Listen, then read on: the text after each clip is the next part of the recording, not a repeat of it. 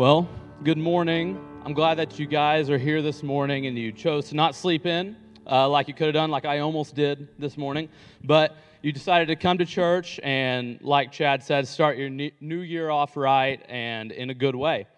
And so, Happy New Year. I mean, it's restarting. The year 2023 is here, and I'm excited to be able to start this year off with you. And if you don't know who I am, my name is Bo Hamilton.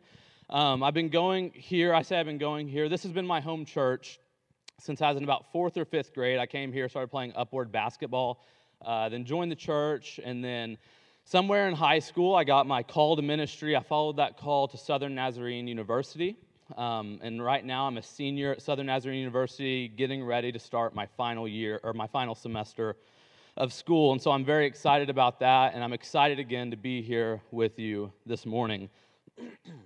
And so to start this morning, I know that we're all probably a little tired, and so I thought we would start with some really good scripture, some scripture that really kind of gets you pumped up for what's to come, not only for the new year, but for what's to come later on.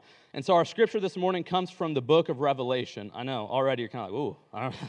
But the book of Revelation is where our scripture comes from, but luckily it's towards the end of Revelation, kind of the fun part of it. Chapter 21, verses 1 through 6 is what we're going to read today. And a little bit of context to what the book of Revelation is and why it's kind of a kind of book. The first part of Revelation, most of Revelation, is kind of this scary book. A lot of stuff happens to the world. There's a lot of destruction, a lot of war, a lot of famine, a lot of this stuff that we really want to start on New Year off with, right? There's a lot of bad stuff that goes on in the book of Revelation. But then chapters 1 through 19 is that. But then we get into chapter 20. And chapter 20 is kind of a cool chapter because it talks about how there's this war that's been going on, you know, Satan and his angels versus God and his angels on earth and in heaven, and all this stuff is happening. And then in chapter 20, we read that the devil has been defeated, Satan has been defeated, we find victory through Christ, and I mean, it is some good stuff. And then chapter 21 comes. And we're going to read verses 1 through 6. And so if you want, I invite you to turn with me to Revelation 21, verses 1 through 6. So hear the word of the Lord this morning.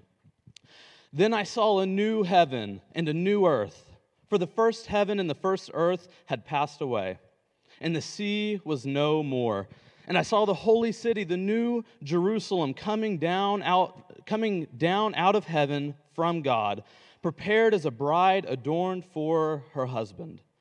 And I heard a loud voice from the throne saying, "See, the home of God is among mortals. He will dwell with them.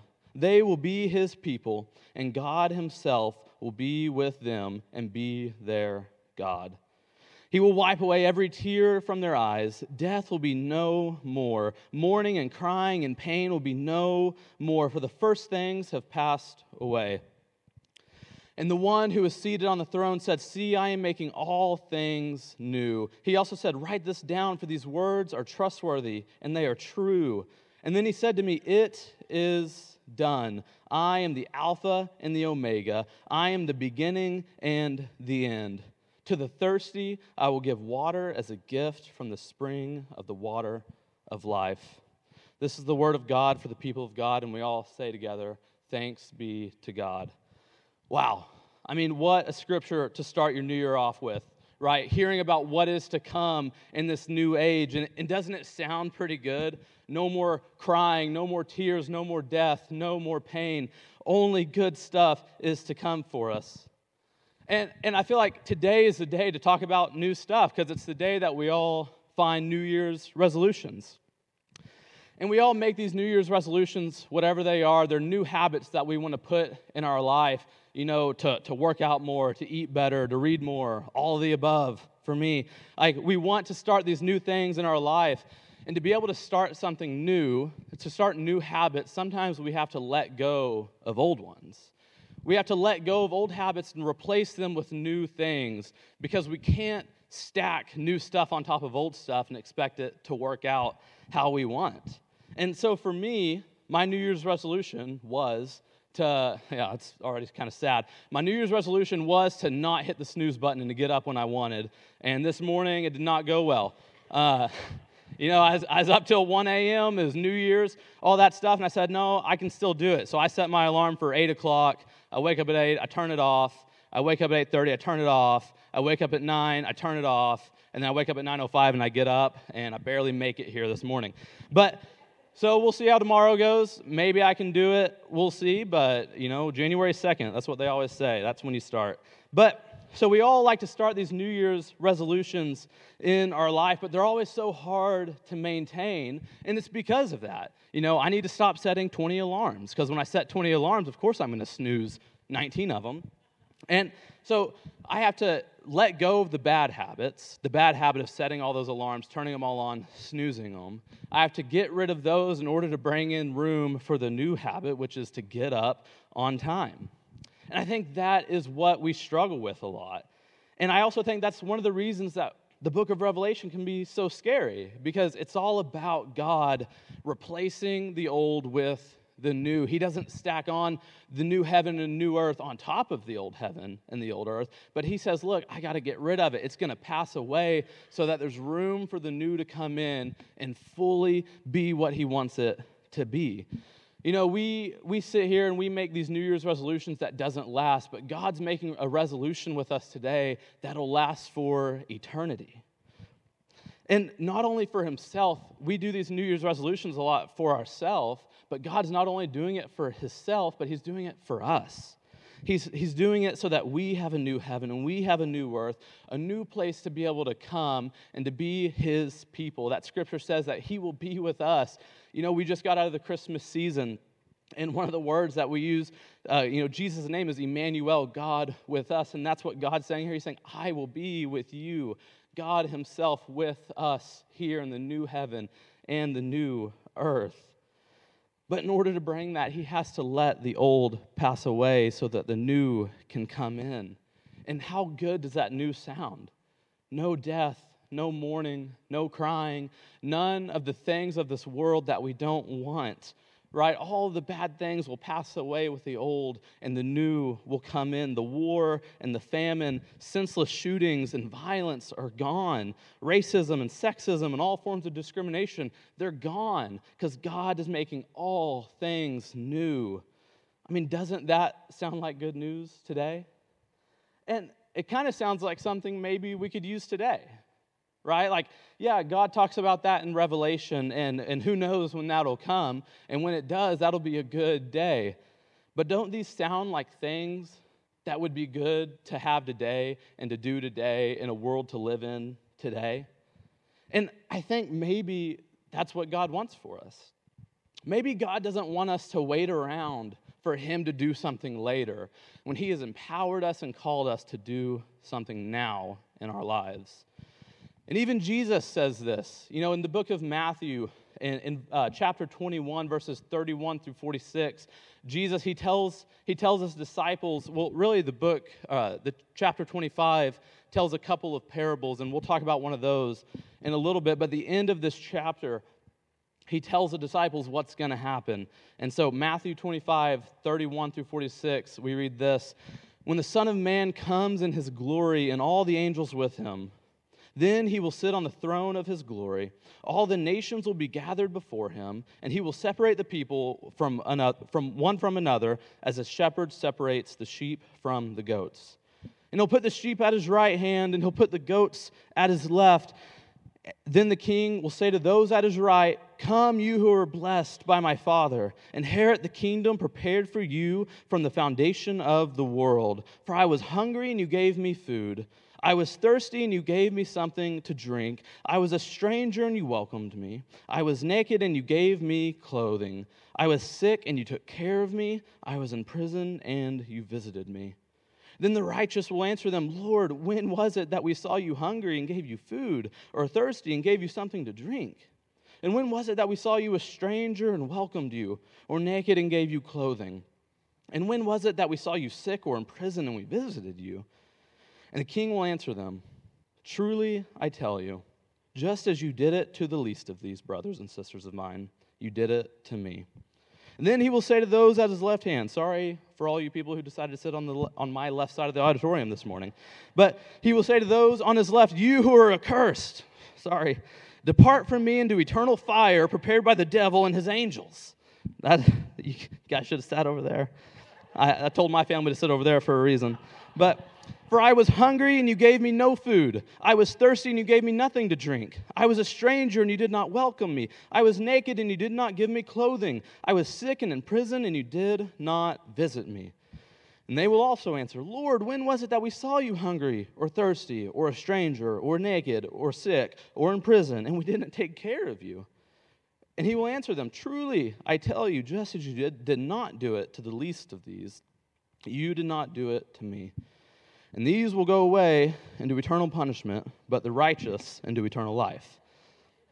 So Jesus here, he says, look, like I'm challenging you to do what I've called you to do. He challenges us to feed the hungry, to give water to the thirsty, to welcome the stranger, to clothe the naked, and to visit the sick and the prisoner. And it's not just that list of people that we're supposed to minister to. What he's saying is, look, there's people in our life, there's people in our world that have been marginalized, people that have been set aside, casted out, people that have been treated unfairly, and those are the people that Jesus chose to minister to most. The people that everyone else hated is the people that Jesus cared for most. And isn't that kind of what we see in Revelation?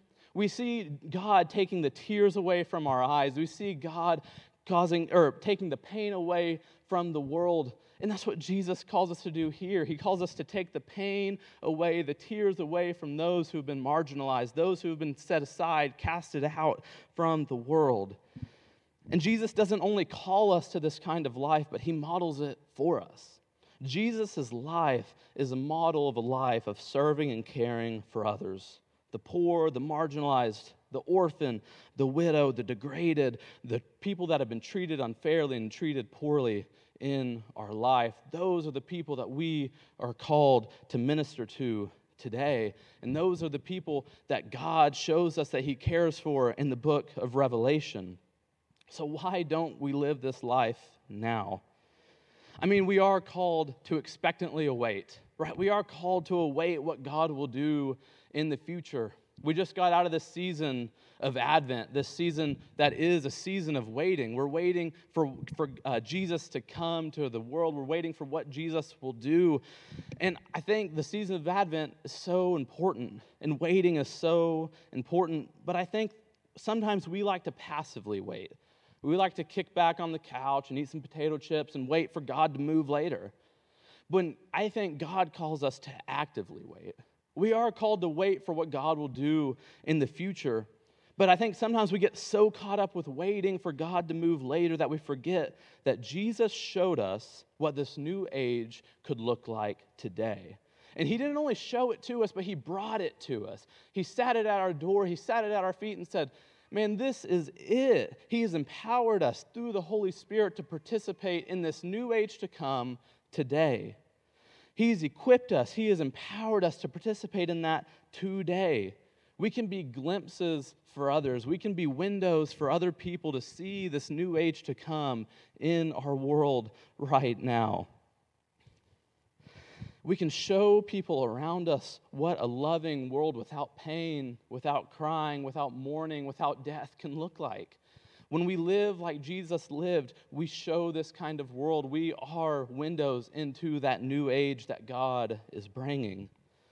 And what we're talking about today is this big word, this scary word that we associate with Revelation called eschatology, right? And that is the study of death and the study of final destination and final judgment. Like that is what we're talking about today in a lot of ways. And I think eschatology gets this bad rap again, as something scary, right? Something that's going to come when Jesus comes back. Something that only the book of Revelation talks about, right? Something that we kind of hold on, or that we wait on for. Eschatology comes when Jesus comes back, and when the new heaven and the new earth come. But today, I want to maybe talk about eschatology in a new way. Maybe in a way you've never heard before, and really in a way that's better than that way that we've heard about before. Because what I want to talk about is maybe as Christians, maybe as followers of Christ today, not later, but right now, our lives are an eschatological life. We live in an eschatological life right now. And it's because we're caught in between two worlds, right? We read about this world in the book of Matthew, in the book of Revelation. We read about this world where we're called to feed the hungry, and we're called to give water to the thirsty, and welcome the stranger, and clothe the naked, and visit the sick, and visit the imprisoned. We're called to live in a world with no death, and no mourning, and no tears. So that's the vision that God gives us, right? And Jesus has brought it to us today. But let's be realistic. We also live in a world full of sin and full of death and full of despair and full of evil. Like, we live in that. We live in that world currently, and we're called to live in this new world. We live in two coexisting worlds. We live in one of sin and the other of grace. We live in a world of the flesh, but we also live in a world of the Spirit. And it's a weird line to walk sometimes, right? Like, it's a weird place to be, but there's good that can come out of walking that line, and there's good that can come out of being in these two coexisting worlds. The good thing is what we read in Revelation, and it's what we read in Matthew. Jesus has invited us to participate in it today, to participate in the good thing to come today. He wants us to be able to enjoy the renewal of creation that God is bringing in the book of Revelation, but He doesn't want us to wait to enjoy it later. He wants us to enjoy it right now in our lives. He wants us to enjoy this new heaven right now by bringing it to where we are today in our lives. I mean, like I said, we can be windows into this new age to come, not only for ourselves to live, but for others to see. We can feed the hungry and give drink to the thirsty. We can welcome the stranger. We can clothe the naked. We can visit the sick and imprisoned. And these are just some of the ways Jesus gives us, some of the ways that Jesus calls us to bring this new age to our world today. Jesus has given us what we need to do what He has called us to today. And in that chapter 25 of the book of Matthew, kind of right before what we read, Jesus is calling to feed the hungry and to give drink to the thirsty. Right before that, Jesus tells this parable that really kind of explains what He means there. He tells this parable right before, and it's a parable of the talents. And talents is another word for money. Back then, it was a lot of money back then. And so He tells this parable of a manager. This manager comes to 3 of his employees. He says, look, I'm going away for a while. But before I do, I'm going to give you guys some money to take care of and, to do whatever you want to do with it while I'm gone. So to the first, he gives 5 talents. To the second, he gives 2 talents. And to the third, he gives 1 talent. And then he goes away, and then he comes back. And he says, all right, what'd you do with what I gave you? Like, what'd you do with the money? And the guy with 5 says, look, Jesus, or not Jesus, he's talking to his manager. Look, manager, here's your 5, and I brought 5 more. He says, good job. Like, you did good. He says, what about you, second guy? Here's 2, and I brought 2 more. Awesome. And he says, what about you, guy I gave 1 to? And he says, man, I was so scared, that you'd be mad if I lost it, mad if I wasted it. So I hid it in the ground. I dug a hole. I hid it in the ground. And so here it is, but I don't have any more. And man, he rips into this guy. He says, man, you wicked, you stupid servant. Like, what are you doing? I gave you this to invest. I gave you this to use, and you didn't use it at all. You wasted it. You wasted what I gave you. And I think this is a glimpse into what comes next. Jesus is going to return, and He's going to say, all right, guys, what'd you do? Like, what'd you do with what I gave you? He has empowered us, and He has called us to serve the marginalized people in our society, to serve our neighbors. And He's going to come back and He's going to say, man, did you do what I called you to do? Did you serve these people? Did you help these people? Did you use the gifts and the talents that I've given you in your life to help those around you? He's going to say, what have you done with what I have given you? Are we going to be able to be like the first 2? Say, look, Jesus, look, here's all the things that I've done. You've empowered me with these talents and with these gifts and with these graces, and I use those for your glory. I use those for your kingdom. I use those to advance your message. Or are we going to be like that third servant, and are we going to say, I'm sorry, Jesus, I wasted it. I didn't know what to do. I didn't know how to do it. So I hid what I had. I hid the talents and the graces that you gave me. I hid it in the ground so that nothing would happen to it. And what's Jesus going to say? He's going to separate like the sheep and the goat, and he's going to say, man, you guys did really good. You used what I gave you. And then he's going to look, and he's like, why did you guys waste what I've given you? And maybe for some of us, that's us today. Maybe for some of us, we are here and we're saying, man, I've wasted it, right? Like I have wasted my time. I've wasted my gifts. I've wasted what God has given me in my life. Well, I have good news because you guys that feel that way are different than this final servant in this parable. Because in that parable, that final servant, his master had returned. His master was ready to see. But guess what? Jesus hasn't come back yet. You still have time to use the gifts and talents and graces that God has given you. And if you feel like you've buried that today and you've wasted what God has given you, man, go grab a shovel and dig it up. I don't know what to tell you. Like, go do something with what God has given you because it's not too late to do it. Right? It's not too late to use what God has given you. It's not too late to invest your gifts into the kingdom. And it's not too late to be a window into this age to come. And so as we get ready to close this morning, I know I've talked a lot about what we're called to do. You know, we're called to do all these things. And that's good to have stuff to go do when we leave here. But also it might seem a little overwhelming. If you're somebody who has hidden your talents, if you're somebody who has not lived into who God has called you to be, it can seem overwhelming to all of a sudden be called to live this kind of life. And if you feel that way, if you feel like you don't know where to go, you don't know what to do, this is no better place to be than here. Because here you're invited into community. And you're invited into multiple communities. One, here at Bentonville Community Church, you're invited into a community of people who love you and who care about you and who want the best for you. But you're also invited into this community with Jesus.